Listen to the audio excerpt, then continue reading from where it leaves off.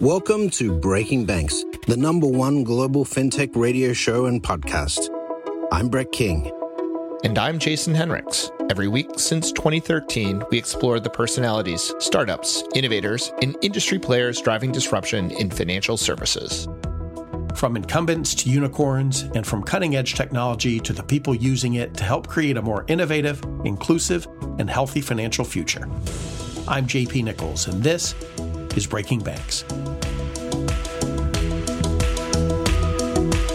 Welcome to Breaking Banks, the world's #1 fintech podcast and radio show globally, with over 20% of the total fintech podcast audience. In episode 444, we featured a segment on what makes Australia a competitive environment for fintech innovators. We were very fortunate to have the cooperation and support of Austrade, the Australian Trade and Investment Commission, and we had the opportunity to speak to some of the fintech companies working out of Australia that have taken their product and services offshore as well. Now, Australia does fancy itself as a world leader in fintech, with focus on these various fintech products, services, and investment opportunities within the broader fintech ecosystem.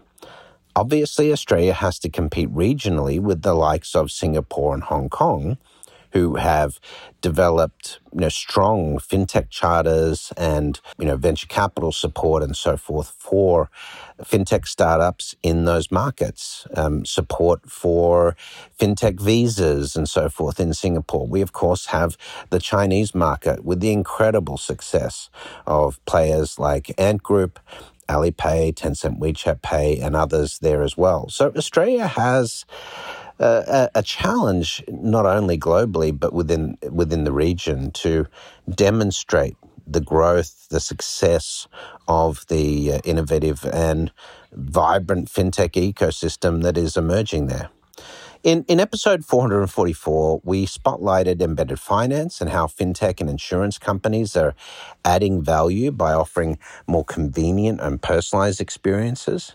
And we looked at the development of customized solutions across the market as well, and how those solutions get up to critical speed, how they scale, and how they attract investment from offshore players as they start to migrate. But in this week's episode, we're going to return to the Australian fintech market. And this week, we want to focus on some different elements of that evolution there. The focus on payments tech.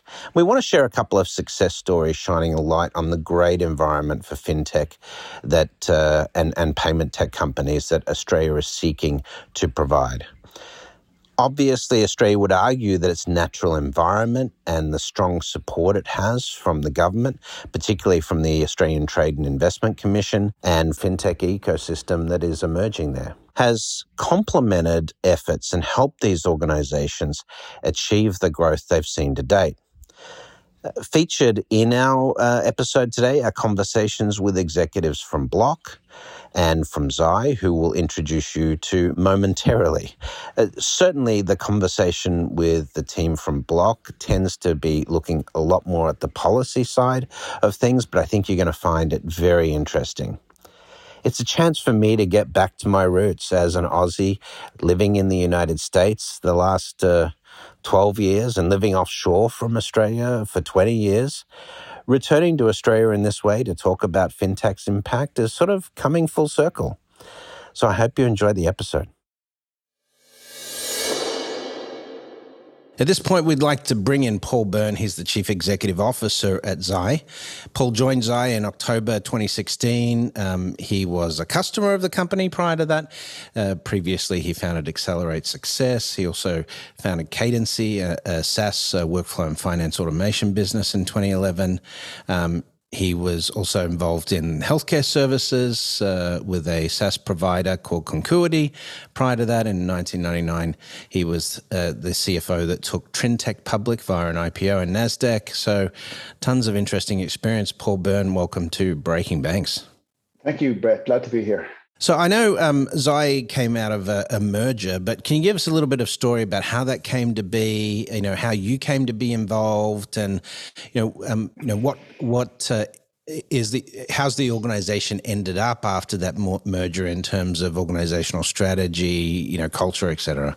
Sure. Yeah. Well, when I was setting up my last business in the US, Cadency, I became a customer of Currency Fair. I just used them for moving some, US dollars cross border back into Europe. And when I retired back to Europe, I actually met one of the investors in Currency Fair that I'd known for a long, long time. And he asked me to come in and mentor the CEO at the time, Brett Myers, a great guy, Brett, and who founded the company. He's actually from Perth, another Australian.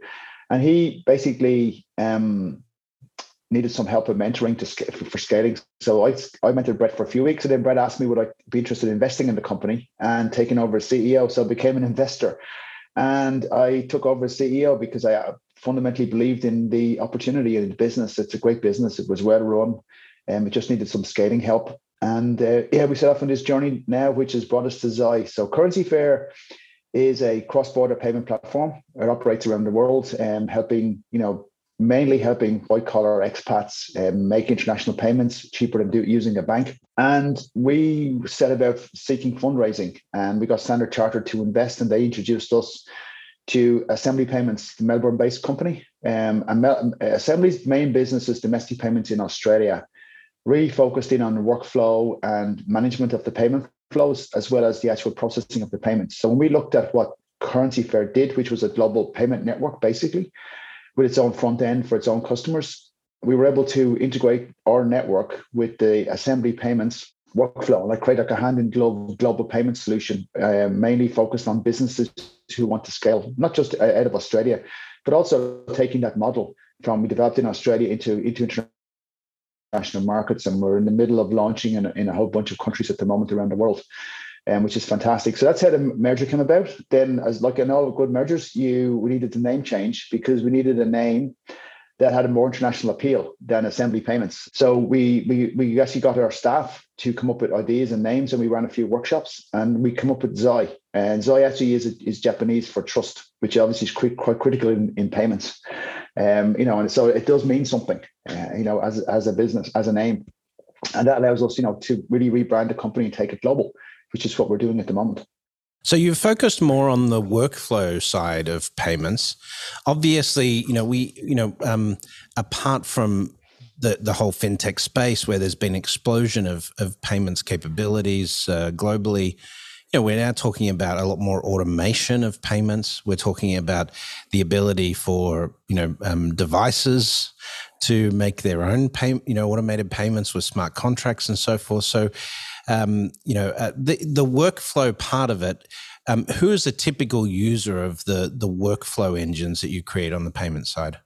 Yeah, well, today we have a couple of large, I would say, vertical opportunities in Australia. One is PropTech, where, for example, we would process all of the rental payments coming in, all of the deductions for management fees, for charges, for repairs and maintenance from the rent, and then settle automatically to the landlords. And that's all done basically through, as you said, automated payments. And we call it workflow, which is orchestrated by the platform itself. And the second, I think, big opportunity for us is marketplaces. So food, like for example, food ordering marketplaces, where you literally are taking money in and you're passing money back to a number of different participants, whether it's the delivery company delivering the food, whether it's the supplier of the food, i.e. the person who's listed on the marketplace, or whether it's the marketplace operator themselves. And you obviously are making deductions for taxation and other things as well. So it's really that automation of the flows and the orchestration of the flows is our sweet spot. And then doing that obviously globally across border allows us to service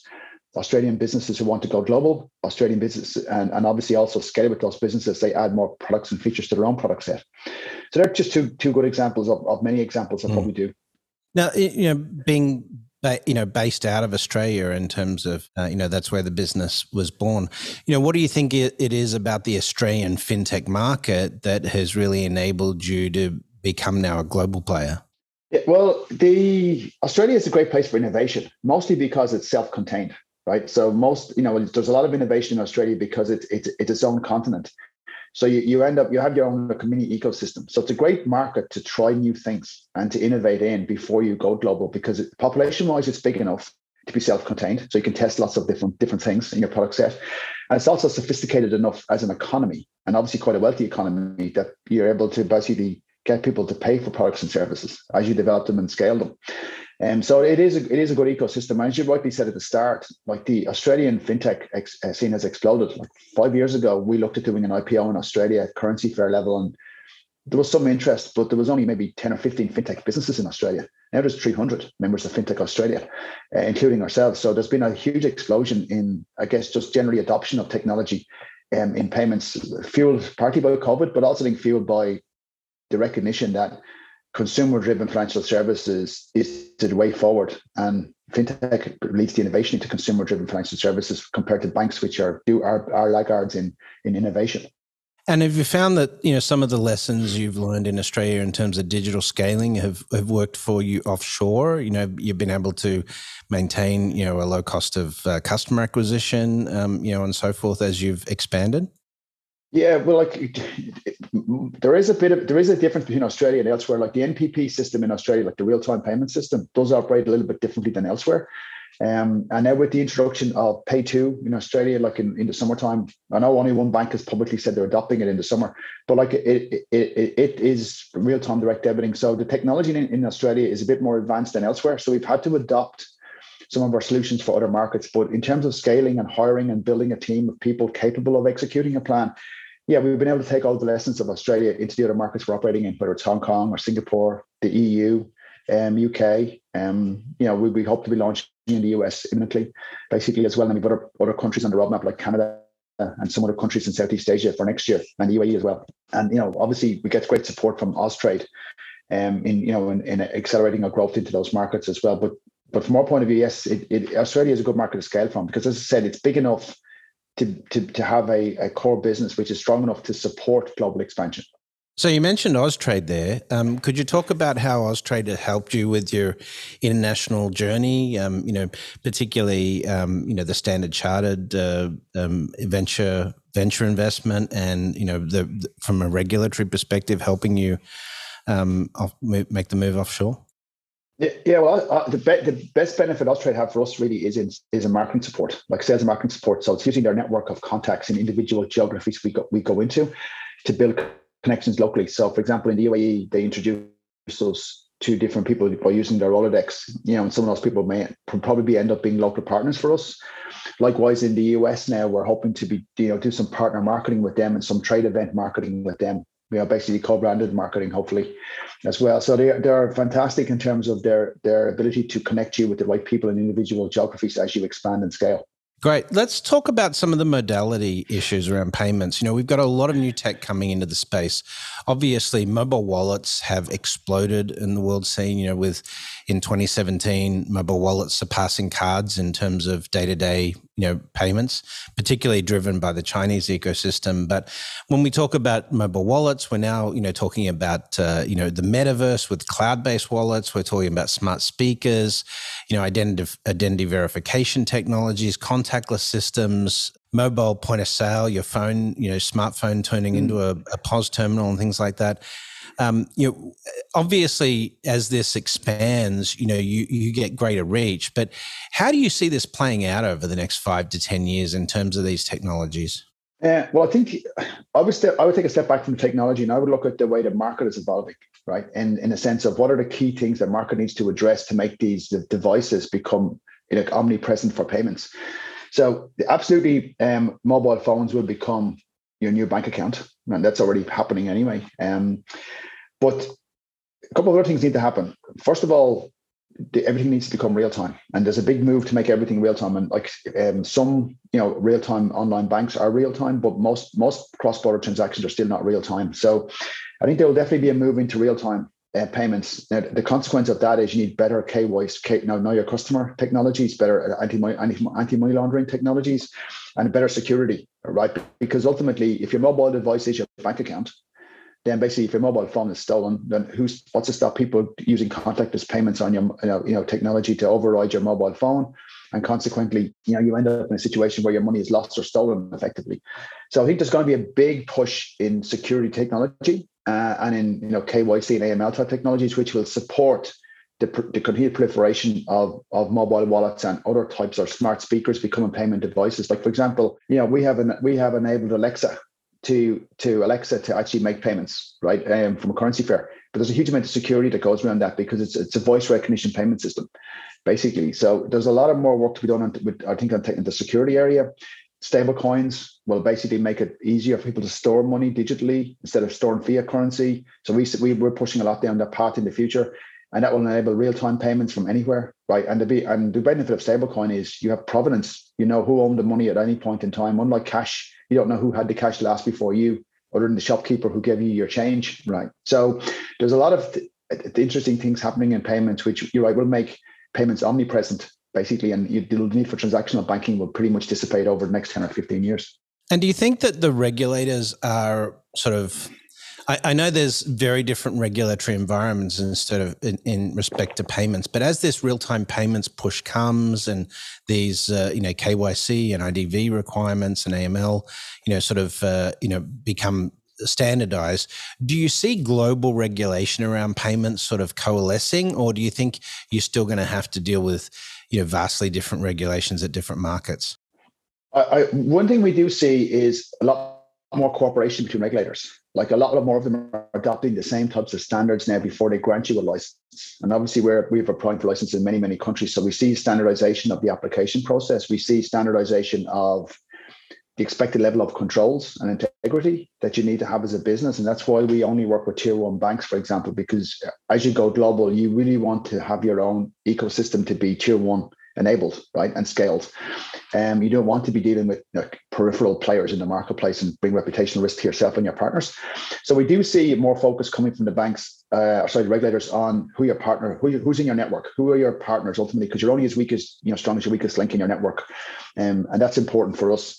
I think there will be more global adoption of regulation. I think there will be definitely, US and Europe will coalesce more around a similar regulation. I think people are looking at what's happening in China and the way China regulates, which is different to the way the rest of the world regulates the individual businesses. But they're learning a lot from the way China operated and the way the super apps have developed in China, basically. And the ECMY wallet now, right? Yes, yeah, and that ECMY wallet, I think, is just the first step for every other country to look at stablecoin or look at their own version of an e-wallet currency, and like we're looking into that as well, and developing some of that technology as well, and that and stablecoin is it's completely different to cryptocurrencies, which are ultimately a trading or speculative currency, whereas stablecoins are just a one-for-one backed with fiat currency.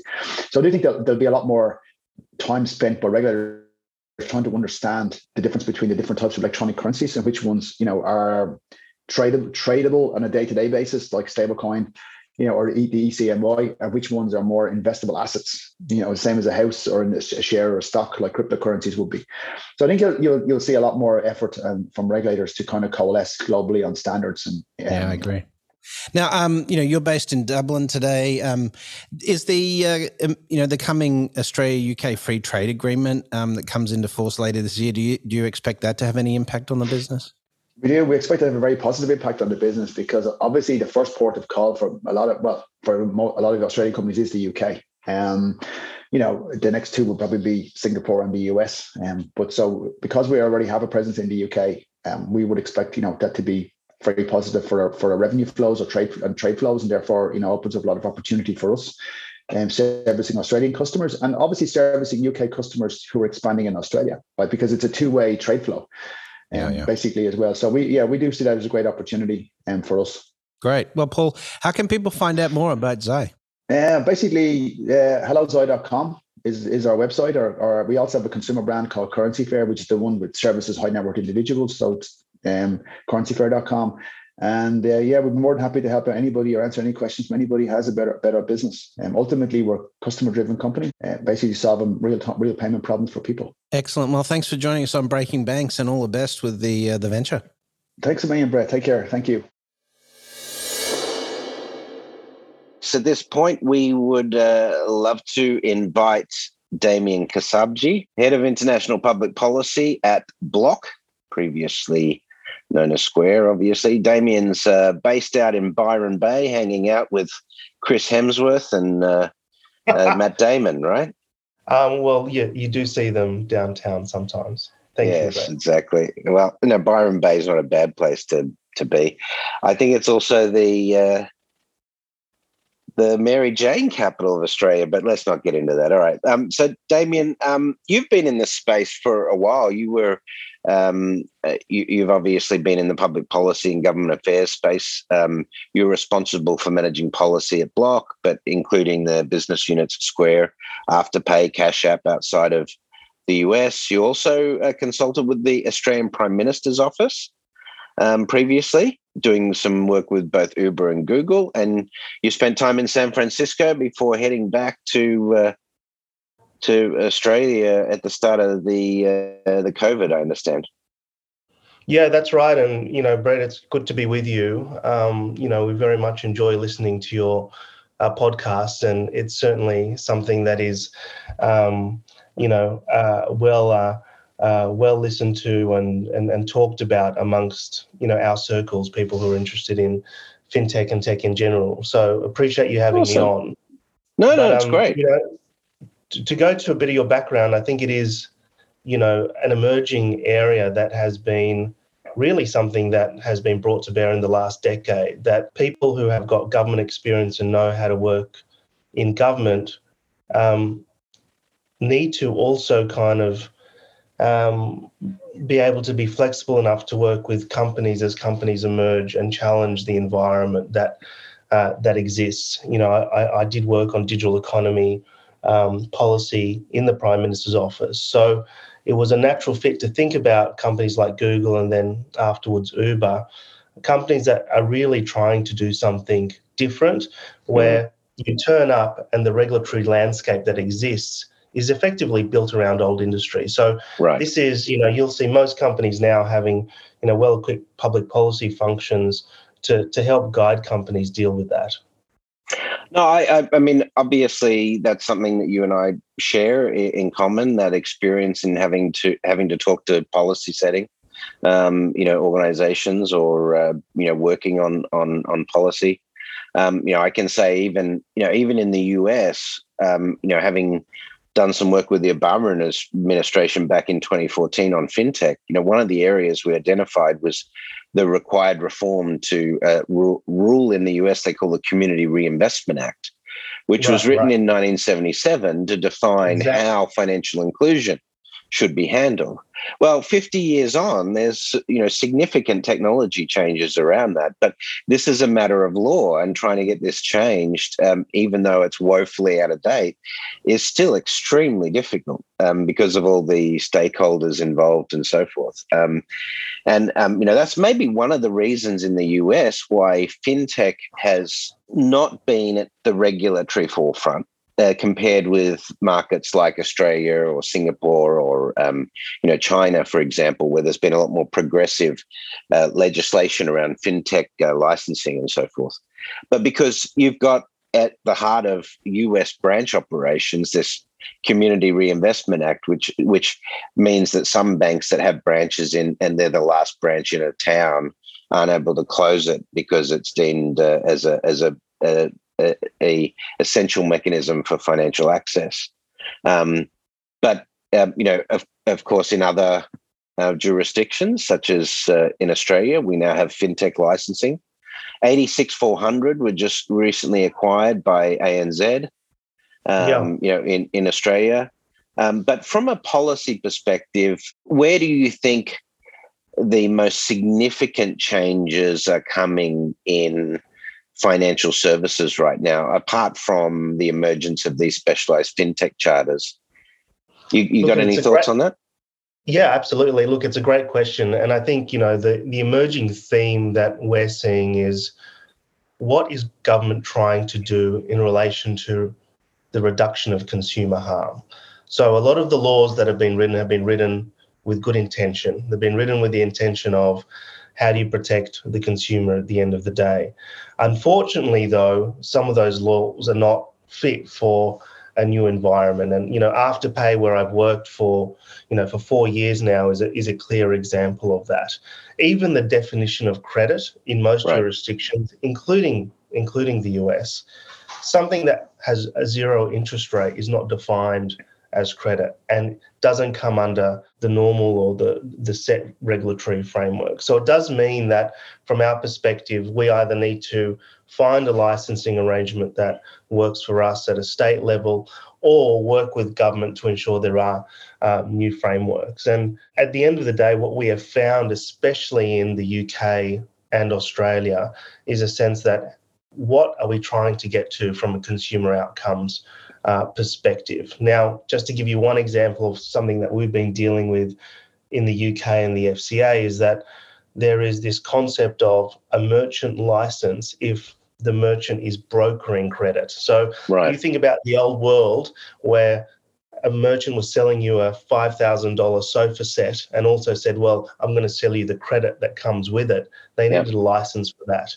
And we turn up in the UK and they go, okay, well, is this kind of credit broking? Is the fact that you're allowed to offer a product that allows someone to pay for something in 4 installments credit? And does that mean every single merchant in the UK needs a license to offer our product? Well, for us, obviously, the answer is no, because there's a different risk profile. But that kind of gives you a very practical example of the kind of laws that we come up against.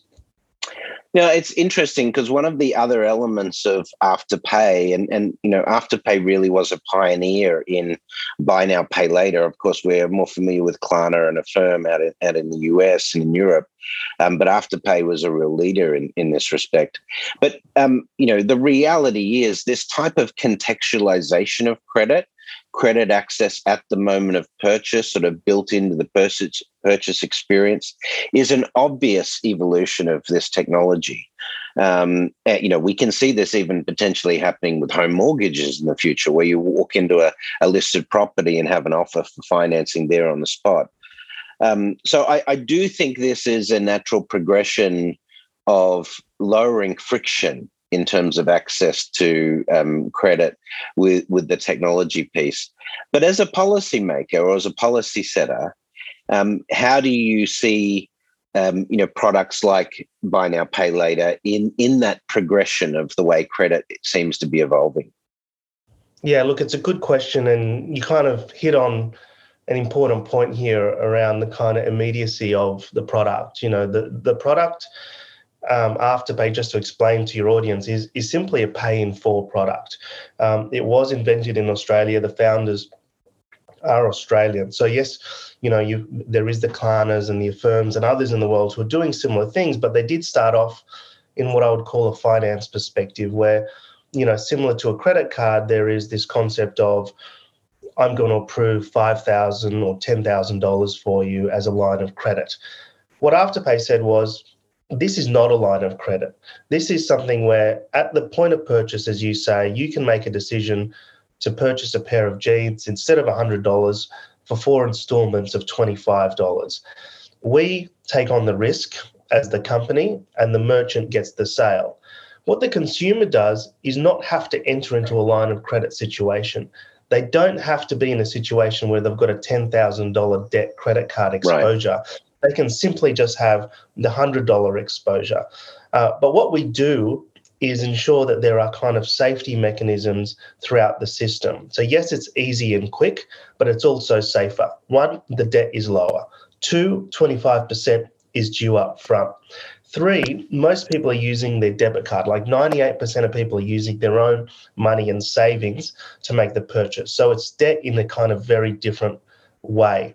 It's very transparent. The payments are due every 2 weeks, and there are reminders in-app and through text message that these payments are there to be made. So from our perspective, this is a safer way for consumers. And what we've built a business model on is making money from the merchant, not the consumer. And that, I suppose, is a key difference between us and traditional credit.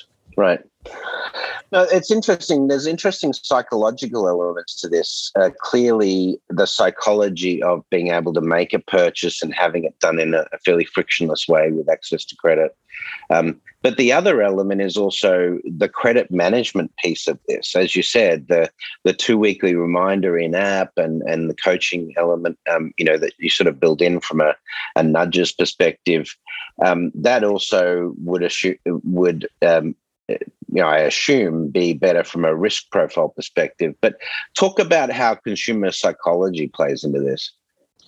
It's a great question. And look, the surveys we've done around this is that consumers, without us even prompting, describe Afterpay as a budgeting tool, to your point. So they don't see it as a line of credit because it's not a line of credit. They see that the money's coming out of their debit or saving account and that they're using a debit card. So there is a psychology one in using your own money. I know that I get paid every 2 weeks or every month, and I can smooth my payments over by knowing when the money's coming out of my account. The second thing here is that your limit at any one point because you're being told in-app when the actual payments are due. We actually see 1/3 of payments get paid early because consumers know, okay, my payment is due at a certain time, but you can press a button and make the payment early. So from our perspective, there's a psychology here that's one around budgeting, but also around this concept of smoothing out your payments and knowing when your paycheck is coming through. But look, there's also this kind of concept of constant information. A millennial now is a digital native. This concept of constant information is very different to a credit card. You're not sure exactly when your payment is due. You're not exactly sure when you're going to get tripped up. A lot of credit card companies say that, oh, well, if you pay your outstanding balance off every month, then you pay no interest. But what we've seen both in the US and the UK is that more than 50% of consumers are paying some form of interest payment, and a lot of them are paying interest payment because they didn't realise when their payment was due. At the end of the day, Afterpay's best customer is one that pays on time because we're clipping the ticket from the merchant. So when the merchant sells the pair of jeans for $100, we're taking a percentage out of that from the merchant, and we're trying to not charge the consumer. Whereas for a credit card, the best customer is someone who is late, paying that interest-free. 19%, yeah. Absolutely. And look, when interest rates have been at their lowest in a generation, we've still got an average of 19, 20% interest rate cards out there. Do you know that the credit card industry has a name for those customers? They call them revolvers because they're revolving that line of credit. They love revolvers. They make the most money out of revolvers. 100%. And you mentioned 19%. Some of those revolvers over time, especially if that debt is kept for more than a year, are paying 40, 50, 60% interest on the original purchasing. So look, what consumers are responding to and the market that is being disrupted here by Pay in 4 specifically is what you've described as this revolving debt cycle. People are saying, that's the old way. That causes me stress. I get charged something that I wasn't sure. This is clear and transparent. It's over 6 weeks. I know when the payments are due. So that is precisely what is being disrupted here in the marketplace. And what we are seeing is an increase. And, this has been a consumer-led and a consumer-driven change in the marketplace. And, in a few years, although we're kind of a small segment of overall retail, we are seeing now that from an online perspective in places like the US and Australia, Buy Now, Pay Later is accounting for somewhere between 10 to 15% of all kind of retail online purchases. So it is taking a significant section of the market, again, consumer-driven. So, Damien, you talked about the Australian perspective here. Australian fintech has come a long way in a fairly short period of time. They started a little late, I would say, globally. But, obviously, we are seeing a ton of stuff coming out of Australia. You've got Atlassian, Afterpay. We see, of course, some pretty significant challenger banks emerging. 86400 did well with their acquisition. Westy over at Volt, and others are making some good progress. But what would you say are the opportunities, particularly around mobile wallet and mobile payments in the Australian market? Because early on, of course, there was a great deal of resistance to Apple Pay. There was. Look, it's a good question, and I kind of want to answer that in two ways. I think what is very clear about the Australian market is technological adoption is one of the highest in the world. Highest percentage of smartphone users in the world. One of the highest rates of tap pay payments in the world. So there is this concept of fast adoption in Australia. I think that's the first point.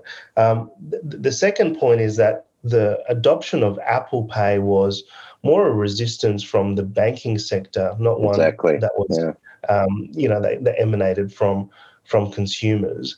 I do think there is kind of this question as to, what does the future look like of a ubiquitous service that is not necessarily controlled through one NFC chip in one phone. And, that space is moving quickly. Like, looking at the Cash App product that's, available in the US now, the fact that you can use a barcode and bypass all kind of Visa, MasterCard rails, NFC chips, etc., is kind of its own little revolution in relation to the fact that less processing costs for merchants, quicker access for consumers. So this space is going to constantly get disrupted. So I think it is interesting to watch, and I do think that Australia is a place that is a good testing place as well as a place of fast adoption. But to your point, I think that, what has happened in the last 5 years is that Australia has shifted from fast adopters to creators themselves. Afterpay is very proud of the fact it is the first consumer-facing tech to go from Australia to Silicon Valley rather than the other way around. Australians are very used to receiving the Ubers, Airbnbs, Twitters, Googles and Facebooks of the world. So this is really the first time a US and UK consumer are kind of using an Australian tech product and innovating for the first time. And we hope to see more of that. But to your point, Atlassian is one of the, from a market share perspective, one of Australia's biggest companies, listed on the New York Stock Exchange. Yeah, they've done well. Yeah, and there's companies like Canva coming through that, are not listed yet, but are kind of probably the largest in their space around the world. So it is emerging. We're seeing a lot coming out of the UK as well, Revolut, etc. Yeah. So, I think what COVID has done as well is kind of basically ensure that, people who want to do something innovative don't necessarily have to be in Silicon Valley. And yes, there's going to always be hubs in Silicon Valley, but it is clearly very possible to work on stuff around the world now in a way that kind of didn't exist before. All right. Well, hopefully that'll continue to mean that Australian companies make traction globally. Certainly, we see a lot of them coming offshore for funding. But because we're just running out of time, Damien, but how can people find out a little bit more about Afterpay and about some of the innovations you're talking about? Yeah, well, look, it's really easy, afterpay.com or .com.au, depending on where you are. We are part of Block now and very kind of excited about being part of that ecosystem. The fact that we're partnering with companies, or now part of a company rather, that has Cash App, the Square terminals, is right into crypto is something very exciting for us and for the future of payments. So do check it out, afterpay.com. Fantastic. Well, thank you, Damien Kasabji, who is the head of international public policy at Block and Afterpay. Also, a call out to Austrade, who helped us put this show together. Listeners looking to learn more about investment or trade opportunities in Australian fintech should definitely reach out to the Australian Trade and Investment Commission, also known as Austrade. Check out www.austrade.gov.au/fintech. That's www.austrade.gov.au/fintech. Damien, thanks again for joining us, and keep us in the loop. We'd love to have you back on the show at some point in the future. Of course, my pleasure, Brett. And if you could give me 5 seconds to also thank Austrade, who, as a young Australian company, it is kind of very important that there is this kind of infrastructure around the world, enabling and helping companies like ours kind of prosper overseas as well. So, thanks, Austrade. Fantastic. And thank you. Awesome. Hello, listeners. I'm Brett King, the host of Breaking Banks. Together, myself and Dr. Richard Petty have recently released our latest best-selling book, The Rise of Techno-Socialism. We look at how inequality, artificial intelligence, and climate change are going to shape our world moving forward. During the pandemic, the wealth of the world's billionaires ballooned. The richest 1% added $1.6 trillion to their wealth, meaning that they own more wealth than the bottom 90% of Americans today. Unemployment skyrocketed during the pandemic, but artificial intelligence could disrupt up to 80% of the jobs today. These new industries we are creating will face labor shortages because we aren't training our students with the right skills. By 2050, we'll need to produce 70% more food to feed the 9 billion inhabitants of the planet, but we lost 40% of our farmland to erosion and pollution in the last 50 years. By 2050, 570 global cities face inundation from sea rise. Miami, Guangzhou, New York, Calcutta, and Shanghai are just the top 5 cities. If you want to know more about the solutions to these problems, check out The Rise of Techno-Socialism, our latest best-selling book. You can get it on Amazon, Barnes & Noble, or go to riseoftechnosocialism.com to find out more. Welcome to the future.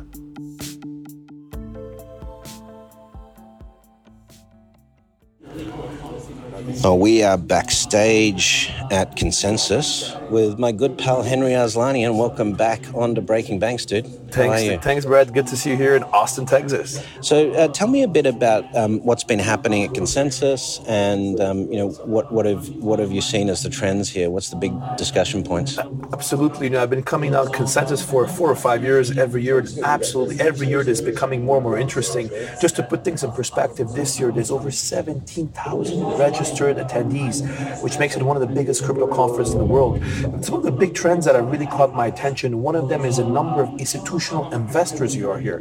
You're seeing for the first time a lot of pension funds, a lot of large allocators, sovereigns who are here learning about crypto and looking at how ways they can allocate to the ecosystem. But at the same time, maybe in the next room, you're having entrepreneurs, developers thinking about Web3 and really the cutting edge of DeFi. So very interesting how these roles are coming together. But definitely one of the big trends is how the industry is becoming more institutionalized, and at the same time, by the way, how the policymakers and regulators are coming in as well, which many of them were here this week as well. Absolutely. Now, I understand you also had a book signing here for new book. Tell us about the new book. Absolutely. I'm very excited. After 2.5 years of hard work, my latest book, The Book of Crypto, just came out. It's really the title is The Complete Guide to Understanding Bitcoin, Cryptocurrencies, and Digital Assets. And really my goal with that book was in 400 pages, really provide to anyone who wants to learn about crypto a solid foundation. Really, I covered not only the history of money, how we ended up, from the cowries and using cattle as money to what we have now, but really the foundations to everything we're seeing in crypto. For example, I covered how Bitcoin works, what is proof of work, what is proof of stake. I covered the top 20 cryptocurrencies we see in the market, but also some of the verticals as well. For example, stable coins, central bank digital currencies, what DeFi, Web3, NFTs. So my goal is that my audience is, let's say somebody who's in fintech wants to learn about crypto, this book will give a perfect bridge, or somebody who's not in crypto or fintech at all, this book will at least provide them the foundations to be able to either work in the space, invest in the space, or just be more active in it. And this is interesting because you've done, of course, a lot of programs as an academic or a theorist in the space. So you can bring the practical expertise of running, crypto programs for PwC, and now you're starting a hedge fund in the space. Plus, you've also got the academic experience. So it helps you put together a really solid, textbook on that, if you like. Yeah, exactly. That was one of the reasons. As Brett, you may know, I've been teaching fintech since 2015. Right. Yeah. And obviously, there's a lot of my education. That was at Hong Kong University. University of Hong Kong. Right. Yeah, where I'm an adjunct professor, and of course, I have a lot of educational material. I have online courses. I have a lot of things on my YouTube pages. And as you mentioned, I'm right now launching a new crypto hedge fund. But really, what was interesting is that often I meet people, whether they're policymakers and regulators or allocators and investors, who want to learn about this space, and they often ask me, Henry, what is the one book or the one resource that is reliable, trustworthy, that I know I can read? It will give me good overview, a good foundational, and that was the rationale behind the book. So you have to build it. Yeah, exactly. And actually, I'll be launching a course as well on it as well, a full online course and physical course on it. For my first book bank too, was very similar in that I was sitting there beating my head against that wall of apathy against digital. This is back in the 2005, 2006 timeframe, and I realized that there were so many people like me in banks and in FIs that were struggling with this, and there were new creators trying to break out, and just having someone consolidate all of those ideas and themes and say this is the way things are going to go, it's fairly inevitable, and these are our paths and options, I think is hugely useful for the industry. So well done. Absolutely. Thank you. And I think that was one of the drivers behind as well. For example, if you're a young university student, you can go to an event, meet up and raise your hand and ask a question. However, if you're a bank CEO, you're a regulator, you're a policymaker, you cannot go to these events. Yeah. And this was actually one of the rationales why behind drafting the book. It's very tricky to write a book about crypto because the ecosystem moves very quickly. For example, I wrote a section about DeFi in January 2020, where total value lock in DeFi was less than $1 billion. Now it's $200 billion. So I had to rewrite a lot of the sections. The section on CBDC had to be written as well. But this is why the book is written in a way that provides the foundations of it. So even though DeFi will evolve greatly over the next couple of years, anybody who reads the book will understand the nuances, and will be able to actually grasp some of the latest developments that may happen. So one of the issues we have heard a lot of discussion about here at Consensus is people saying, is the market going to recover? How quickly is it going to recover? Are we going to go into a sustained bear market? Is there going to be a global recession? Is it going to be stagflation? All of this conversation, I've heard at the bars in the evenings and so forth. But in terms of fundamentals, why fundamentally do you believe that crypto is still, on a positive path and is going to be a core part of the system we move to? Absolutely, Brett. we're definitely entering a bear market right now, not only because of the macro conditions like you mentioned, but within the crypto ecosystem, we're seeing it as well. I think first of all, the trajectory is very clear. To put things in perspective, 5 years ago, there was literally less than 5 million people with an account at a crypto exchange, for example. Now, according to the latest data, is around 300 million people with an account at a crypto exchange. I'm convinced that over the next couple of years, we're going to hit the billion users of digital assets around the world. What's really interesting is when you look at some of the practical applications that we are seeing. Yes, people are speculating and using digital assets, as they've done for many years. But now we're really seeing really practical use cases coming in. Not only, in elements like NFTs or CBDCs that you discussed many times on your show, but really when we look at like the day-to-day usability. For example, how can we use stable coins right now in Ukraine, for example, with what's happening there? How can we use it for cross-border payments? How could we use stable coins in countries where there's like hyperinflation right now? How can we use crypto in digital assets, whether it's tokenization or for being able to authenticate or have the documents that we know are authenticated or authentic. So there's a lot of uses that we are seeing from that perspective. I have to say, I've been through many bear markets. I've been in crypto since 2014. I've seen many bull markets, bear markets, and really the momentum, the talent, the creativity, as well as the capital that is right now in crypto makes me more bullish than I've ever been in this industry. That's great. What have you enjoyed about Consensus? What do is there anything different from this year? What have been the highlights for you? Yeah, it's been very interesting. Consensus this year for the first year moved to Austin, Texas. It used to be in the last years were Verdio. Before that, it was in New York. The first thing we realized is the sheer number of attendees. So there's 17,000 registered attendees, but there's way more that are just in the city having meetings in the hotel rooms, like it's often the case. What I found personally the most interesting for me was really not only the fact that many regulators were here, not only the fact that many institutional allocators were here, but also how the industry now is more mature and professional. Yes. There was an era 4 or 5 years ago, it was what I call crypto 1.0. Right, the Wild West. Exactly. It was very, we're very early days, it was very entrepreneur driven. Right now what we're seeing is that these are becoming real businesses with not only where there's a bit more maturity as well, the business planning, and even boring stuff like governance, processes, procedure, how these entrepreneurs now are that happens when you start getting big investment dollars coming in, right? It helps, I think, put a bit more framework around it. But really, it's been really amazing seeing how the ecosystem has been evolving. The couple of things that I'm watching right now for the next couple of months and years is what's going to happen on the regulatory front. Of course, following the Luna crash that we had a couple of weeks ago, what's going to fall out on that? And that's a very good example. I mean, despite that, we literally had $40 billion wiped out overnight from one company. Ecosystem has been doing pretty well. Exchanges are still functioning. There's been margin calls, but everything functions quite well, which is very different from what we had in traditional finance in 2008, for example. So that's one thing I'm following. I'm following what's happening on the broader policy making space and regulators, following what a lot of these institutional allocators are doing, and also then what a lot of the money managers are doing as well. I mean, to put things in perspective, according to a recent report that was published this week, about 67% of traditional hedge funds are looking at increasing their allocation to crypto this year. Right. And to put that in perspective, I mean, the total hedge fund AUM is $4 trillion. Right, exactly. There was about $400 billion of assets that were surveyed. If 1% increase on that is already more than the total AUM of crypto native hedge funds, which is $4 billion. So a lot of activity there. And of course, following what's happening on the NFT side, I think very interesting developments there. And of course, what's happening on the broader Web3 frontier. So very interesting. And we had over $200 billion invested in fintech last year. The fintech market size is now over $7 trillion. So, this is a trend globally that sort of seems to be largely inevitable in terms of this shift to digitization. From the early days, we started coming on your show. I mean, where fintechs were still fringe. I know. Fintech has become mainstream from that perspective, and I think we're seeing it in every perspective. And there's other verticals as well. One of them is gaming. Yeah. I think the combination of gaming and crypto, where we have over 3 billion gamers in the world, I think that's another big development we're seeing. And that ties and the into metaverse fintech. Is very similar. Yeah, exactly. Absolutely.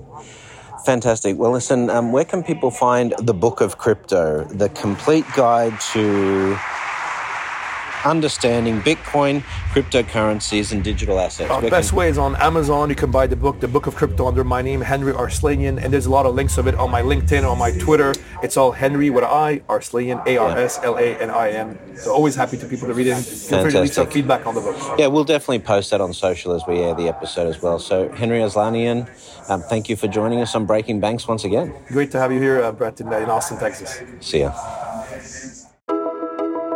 That's it for another week of the world's #1 fintech podcast and radio show, Breaking Banks.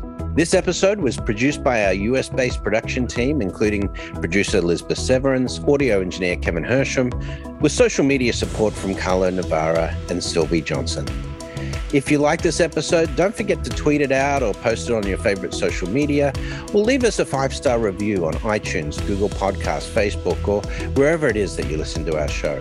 Those actions help other people find our podcast, and in return, that helps us build an audience that can be supported by sponsorship so we can continue to provide you with our award-winning content every week. Thanks again for joining us. We'll see you on Breaking Banks next week.